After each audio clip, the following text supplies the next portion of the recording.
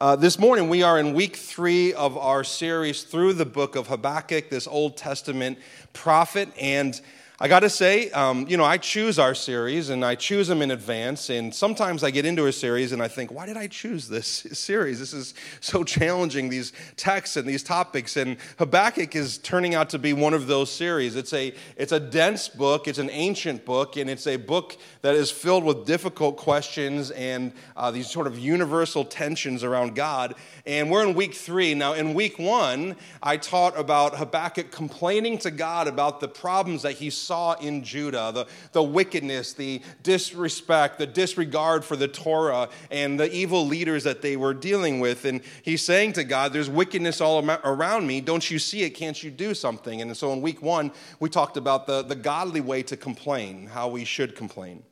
Last week, Pastor Jared, I hope you were here or you got to listen to it or watch it later, preached a wonderful message from a very difficult text about God's reply to Habakkuk. And basically, God says to Habakkuk, I see the problem. Don't worry, I have a plan. And the plan is I'm going to raise up your wicked, sinful neighbors to come punish you guys. And this morning, we're going to see Habakkuk's reply, which is basically like, I'm not sure I understand. Yesterday, my wife and I were in Target with our youngest daughter, Maddie, who's 9. Our 2 older daughters are also at this youth winter retreat where a lot of our teenagers and adult youth workers are today. And we were in the toy aisle, of course, because that's where Maddie always insists that we end up. And Erin was pushing her in her wheelchair, but then she saw something, and without saying anything to Maddie, she walked away, and I stepped in, and I started to push Maddie's wheelchair. And Maddie thought I was still mommy, and she asked a question. I answered with my voice, and she was startled, and she goes, is that Daddy or a total stranger? I feel like Habakkuk at this point in his conversation with God is like, is that Daddy or a total stranger? Is that God or someone I know nothing about? And so this morning, as we look at this short passage in Habakkuk chapter 1, we're going to see that Habakkuk is wrestling through this theological existential crisis of who he thought God was and who God is proving to be. So let's look at verse 12 and 13. We're going to start here, and we'll read more of this passage later. Verse 12, he says, O Lord, my God, my Holy One, you who are eternal, surely you do not plan to wipe us out. There's something funny that he's doing here in this opening verse. He's using these very kind names. It's kind of like when a kid, like when my daughters want something from me, it's, hey, greatest dad in the world. My favorite parent, right? That sort of stuff. That's kind of what Habakkuk is doing here. He's like, Daddy, dearest, surely you're not going to do this. This is crazy. This is not in step with who you are. You're too nice to do this. O Lord, our rock, you have sent these Babylonians to correct us, to punish us for our many sins. But you are pure, and you cannot stand the sight of evil. Will you wink at their treachery? Should you be silent while the wicked swallow up people more righteous than they? What Habakkuk is basically saying is your solution doesn't make sense. It doesn't make sense to me, and it should make sense.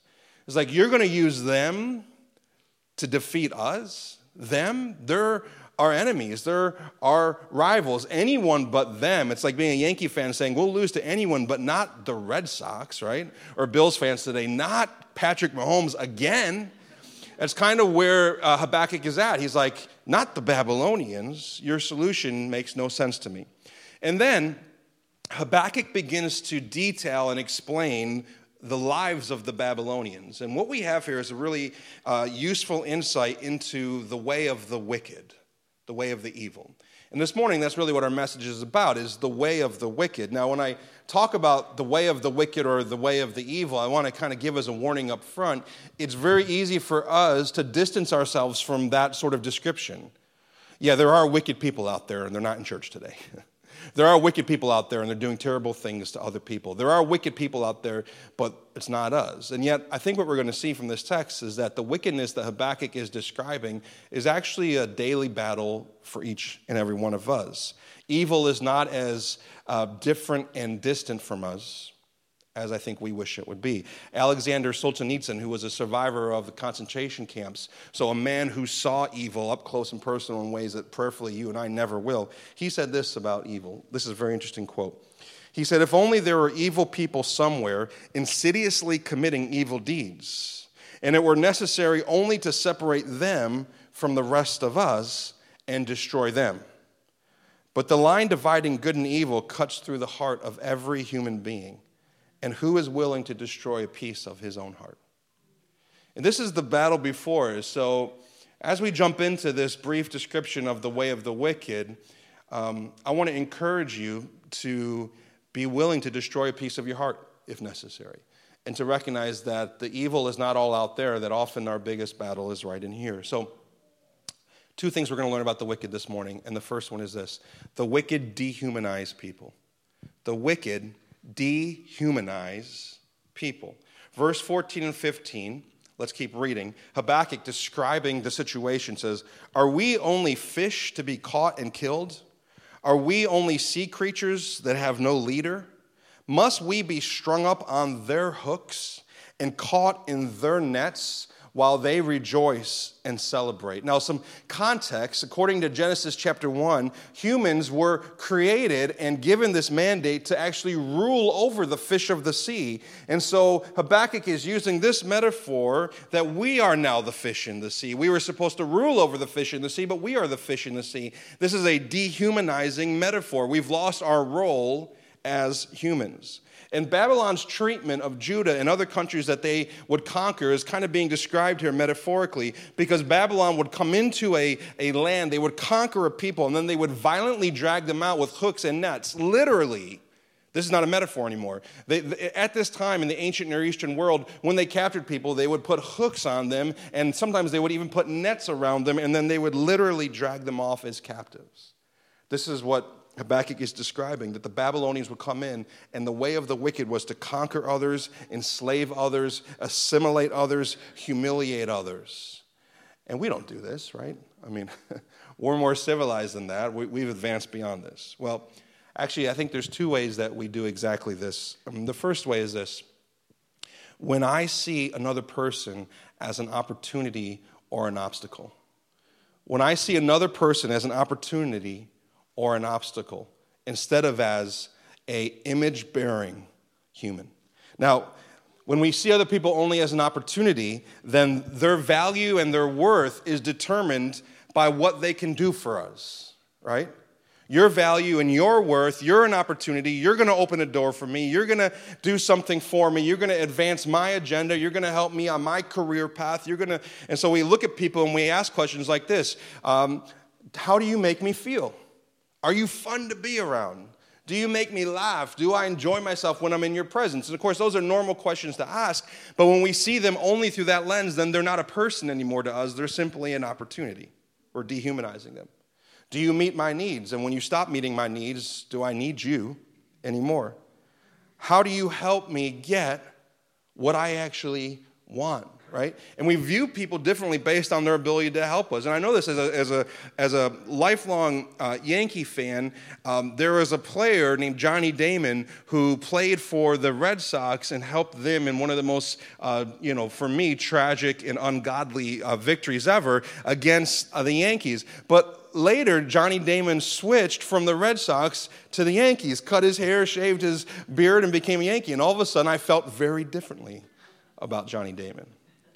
Because what he was before was an obstacle, but what he was now was an opportunity. And I'm joking a little bit because I don't have an actual friendship or relationship with him, but we do this all the time with people. They're valuable to us only because of the opportunities that they provide for us. Now, so if we see them as an opportunity, then their value and their worth is determined by what they can do for us. Think about the people in your life.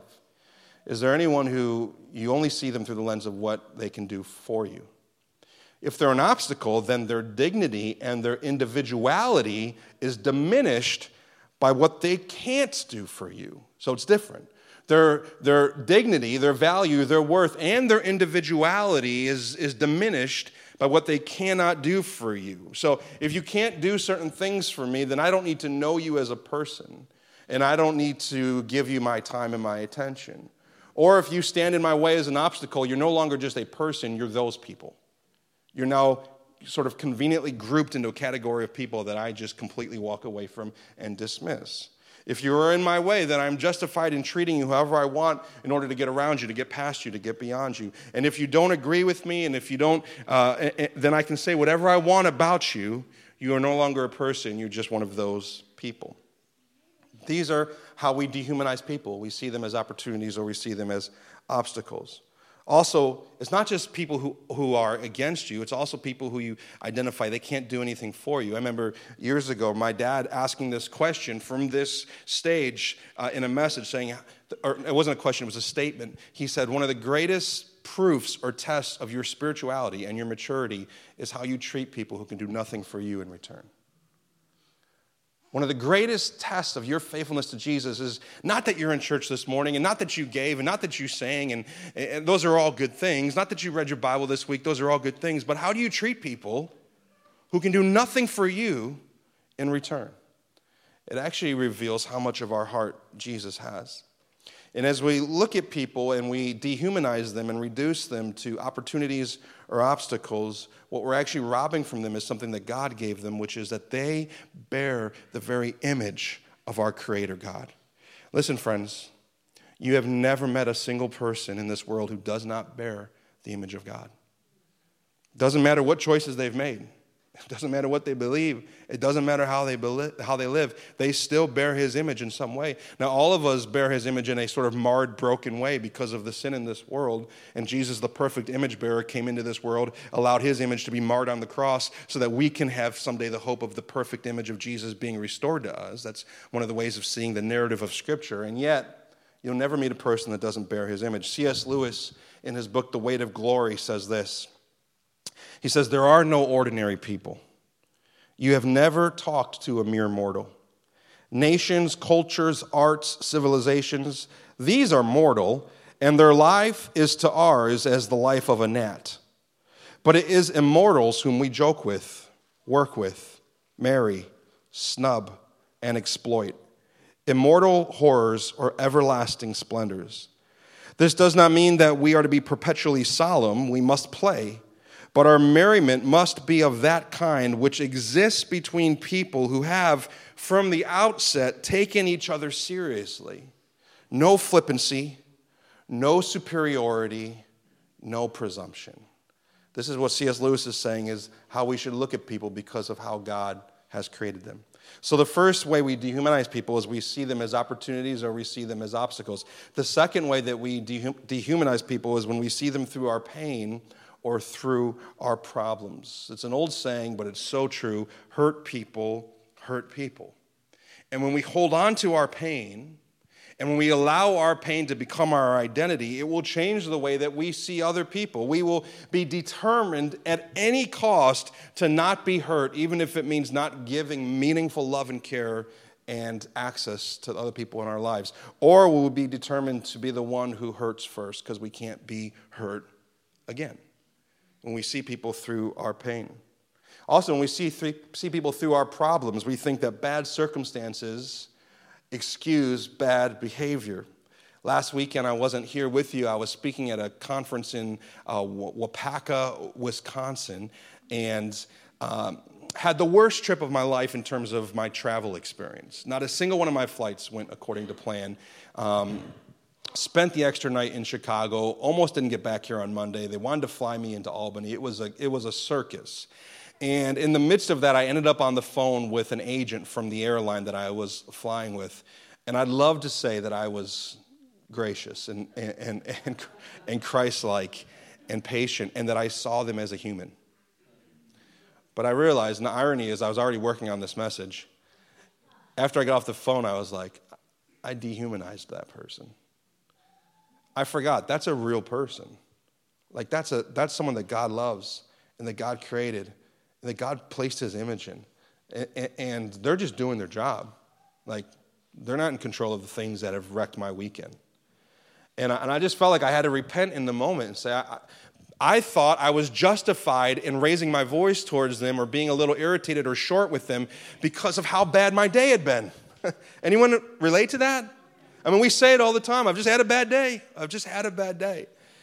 And I understand that's real, and I understand that's not an easy thing to overcome. Yet part of the work of the grace of God in our lives is freeing us from allowing our problems to change the way we treat other people, in the way that we see other people. And when we do it, we dehumanize them. And the wicked dehumanize people. The Babylonians were about to do it to Judah, and the truth is we do it to each other. The second thing about the wicked is this. The wicked don't just dehumanize people, they deify things. They deify things. They make good things into God-like things. Let's look at this passage, verse 16. Habakkuk, still talking about the Babylonians, says, then they will worship their nets. He's still using this metaphor of nets and fishing, right?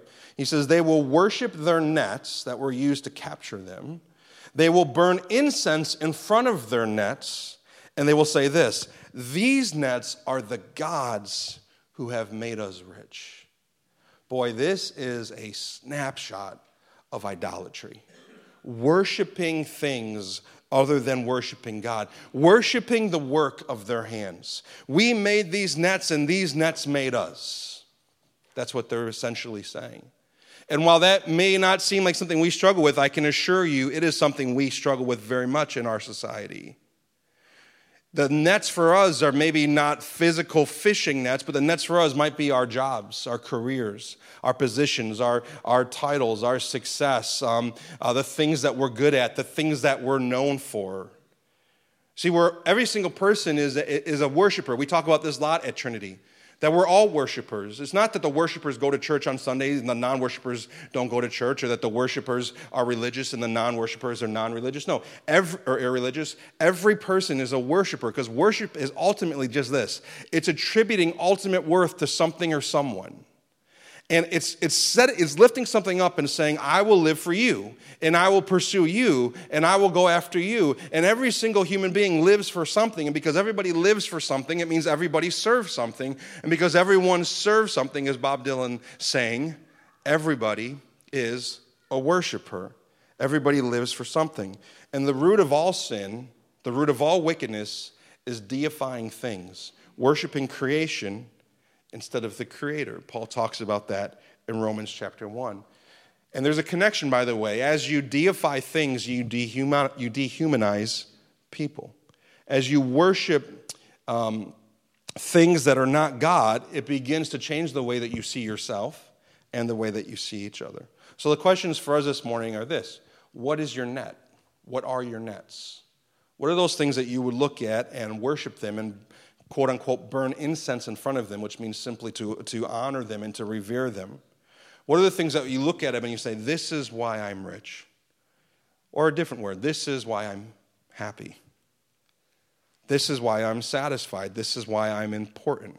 This is why I matter. Well, whatever the this is, that's your net. Those are your nets. What do you think has made you rich? Or what do you look at and you think that has the potential to make me rich? That has the potential to make me happy? That has the potential to give me peace? That has the potential to make me feel like I'm worth the space I take up? Those are your nets. And when we adore them and they have the attention of our minds and the affection of our hearts, we are making them gods of this world. Now, one thought on this, and then we're going to get close to the end here. When we deify things, there's two things that always results. When we worship things instead of God, when we worship the creation instead of the Creator, there's two things that always happen, always, always. One is deep disappointment, and the other is deep division. Deep disappointment when we find out that that thing can't save us. Deep disappointment when we get it all, and it's not enough. I remember years ago in an interview, Jim Carrey, the famous actor, comedian, said, I wish everybody could get wealthy and rich and famous so that they would all realize it's not enough. It's not enough. The most miserable people in the world are the people who got everything that they thought they would ever want and still are miserable, still aren't satisfied. So when we serve the nets of this world, when we serve the false gods of this world, when we deify and have functional saviors like career and power and access and control and acceptance, there's deep disappointment because they will fail us and we will often fail them. And when we fail them, they actually have no power to forgive us. But it also leads to deep division. And the deep division is this: when somebody questions your choice of nets. What? You think that's the way you should go? You think wealth matters most? I think family matters most. And what you're saying is, you got the wrong nets and I got the right nets, and then we begin to divide. And that's the way our country and our lives kind of are. We divide deeply over these things, not because we believe things to be true, that's fine, and we should have deep convictions, but because those things have become godlike to us, and when they have such power over us. So, what do the wicked do? They dehumanize people, and they deify things. And as I finish, I'm going to ask Pastor Antonia to join me. I want us to consider this. How does God respond to wickedness? How does the God of the Bible respond to the problem of wickedness? And I want us to see the rest of this passage. Verse 17, it says, this is still Habakkuk speaking. Will you let them get away with this forever? Will they succeed forever in their heartless conquest? And then chapter 2 begins with this verse. Habakkuk says, I will climb up to my watchtower and stand at my guard post. He positions himself like a watch guard on a tower of a city. He says, there I will wait to see what the Lord says and how he will answer my complaint. And so Habakkuk has been saying to God, do something about the wickedness around me. And God says, okay, I will. And Habakkuk says, not that. That solution doesn't make any sense. But what is God's ultimate response? Does God care? Does he notice? Does he see the wickedness in our world today? How long will we have to deal with the wickedness of our world? And God responds. And there's two ways in which he responds. And the first way is this. The first truth is this. The wicked will be judged. The wicked will be judged. Maybe not on our timeline. Maybe not in our lifetime. But the wicked will be judged. Sometime this week, I encourage you to read Psalm 73. Psalm 73 is the perfect psalm to read alongside Habakkuk. Because in Psalm 73, the psalmist, whose name is Asaph, starts the whole psalm with a question that maybe you've asked at some point. Is it worth it to serve God? He said, I look around and the wicked are happy, and they got the big homes, and they got the big bank accounts, and they seem to be doing just fine. Is it worth it to serve God? In Psalm 73, verse 16, it says, but when I thought how to understand this, it seemed to me a wearisome task. It was wearing him out until I went into the sanctuary of God, until he got into the presence of Jesus. Then he says, I discerned their end. And he said, do we not have this? But verse 18, truly, he says this about the wicked. You set them in slippery places, and you make them fall to ruin. How they are destroyed in a moment, swept away utterly by terrors, like a dream when one awakens, O Lord. When you rouse yourself, you despise them as phantoms. And what he's realizing is that the wicked will receive their just deserts. And listen, we don't rejoice in that, and we don't take joy in that, but it can comfort and sustain and strengthen our hearts to know that nobody gets away with anything. That God sees everything, and those who don't turn to Jesus will be held accountable and responsible someday for the ways in which they dehumanized people and deified things. The wicked will be judged. That's the first way that God responds. But the second way that God responds, and this is so wonderful, is not just that the wicked will be judged, but listen, that the wicked can be saved. That the wicked can be saved. Habakkuk says, I'm going to climb up on my watchtower, I'm going to stand at my guard post, and I'm going to look out, and I'm going to see, God, what are you going to do about the wickedness in this world? And if I could have said something to Habakkuk, I would have said, keep watching. Watch for hundreds of more years, because you're not going to believe what God's going to do about the wickedness in this world. He's going to humanize himself. He's going to write himself into this story. He's going to come to this earth and experience the wickedness of this world. Habakkuk, keep watching. The wicked can be saved. Look at the manger. Look at the cross. Look at God's plan where the weak overcome the strong, the foolish confounds the wise, victory through defeat, and salvation through sacrifice. Now listen, Habakkuk's beef with God is this. The wicked being used, the super wicked being used to punish the lesser wicked makes no sense. And then we get to the cross, and what about this? What about the never wicked being punished in the place of all the wicked? And yet that's the heart of the gospel. And that's the hope of the world. That Jesus, the never wicked, the perfect Son of God, he was punished for all the wicked. I know we would love God to make sense. I could list to you 5 situations in my life right now that I wish God would make more sense. I get that. But be careful about saying to God, you must make sense to me. And you must make sense in this world. Because listen, friends, if God made sense, there would be no manger. If God made sense, there'd be no cross. And if God made sense, there'd be no hope for the wicked. And yet, because his ways are higher than our ways, and his thoughts are higher than ours, the wicked can be saved. You and I can be saved. So how does God ultimately respond to wickedness? He humanizes himself. He takes on flesh. He humbles himself. He becomes a servant. He humiliates himself upon the cross. Christianity is the only religion who at its center is the humiliation of its own God. And that's what he does about the problem of wickedness. He makes a way for the wicked to be saved. Let's pray together.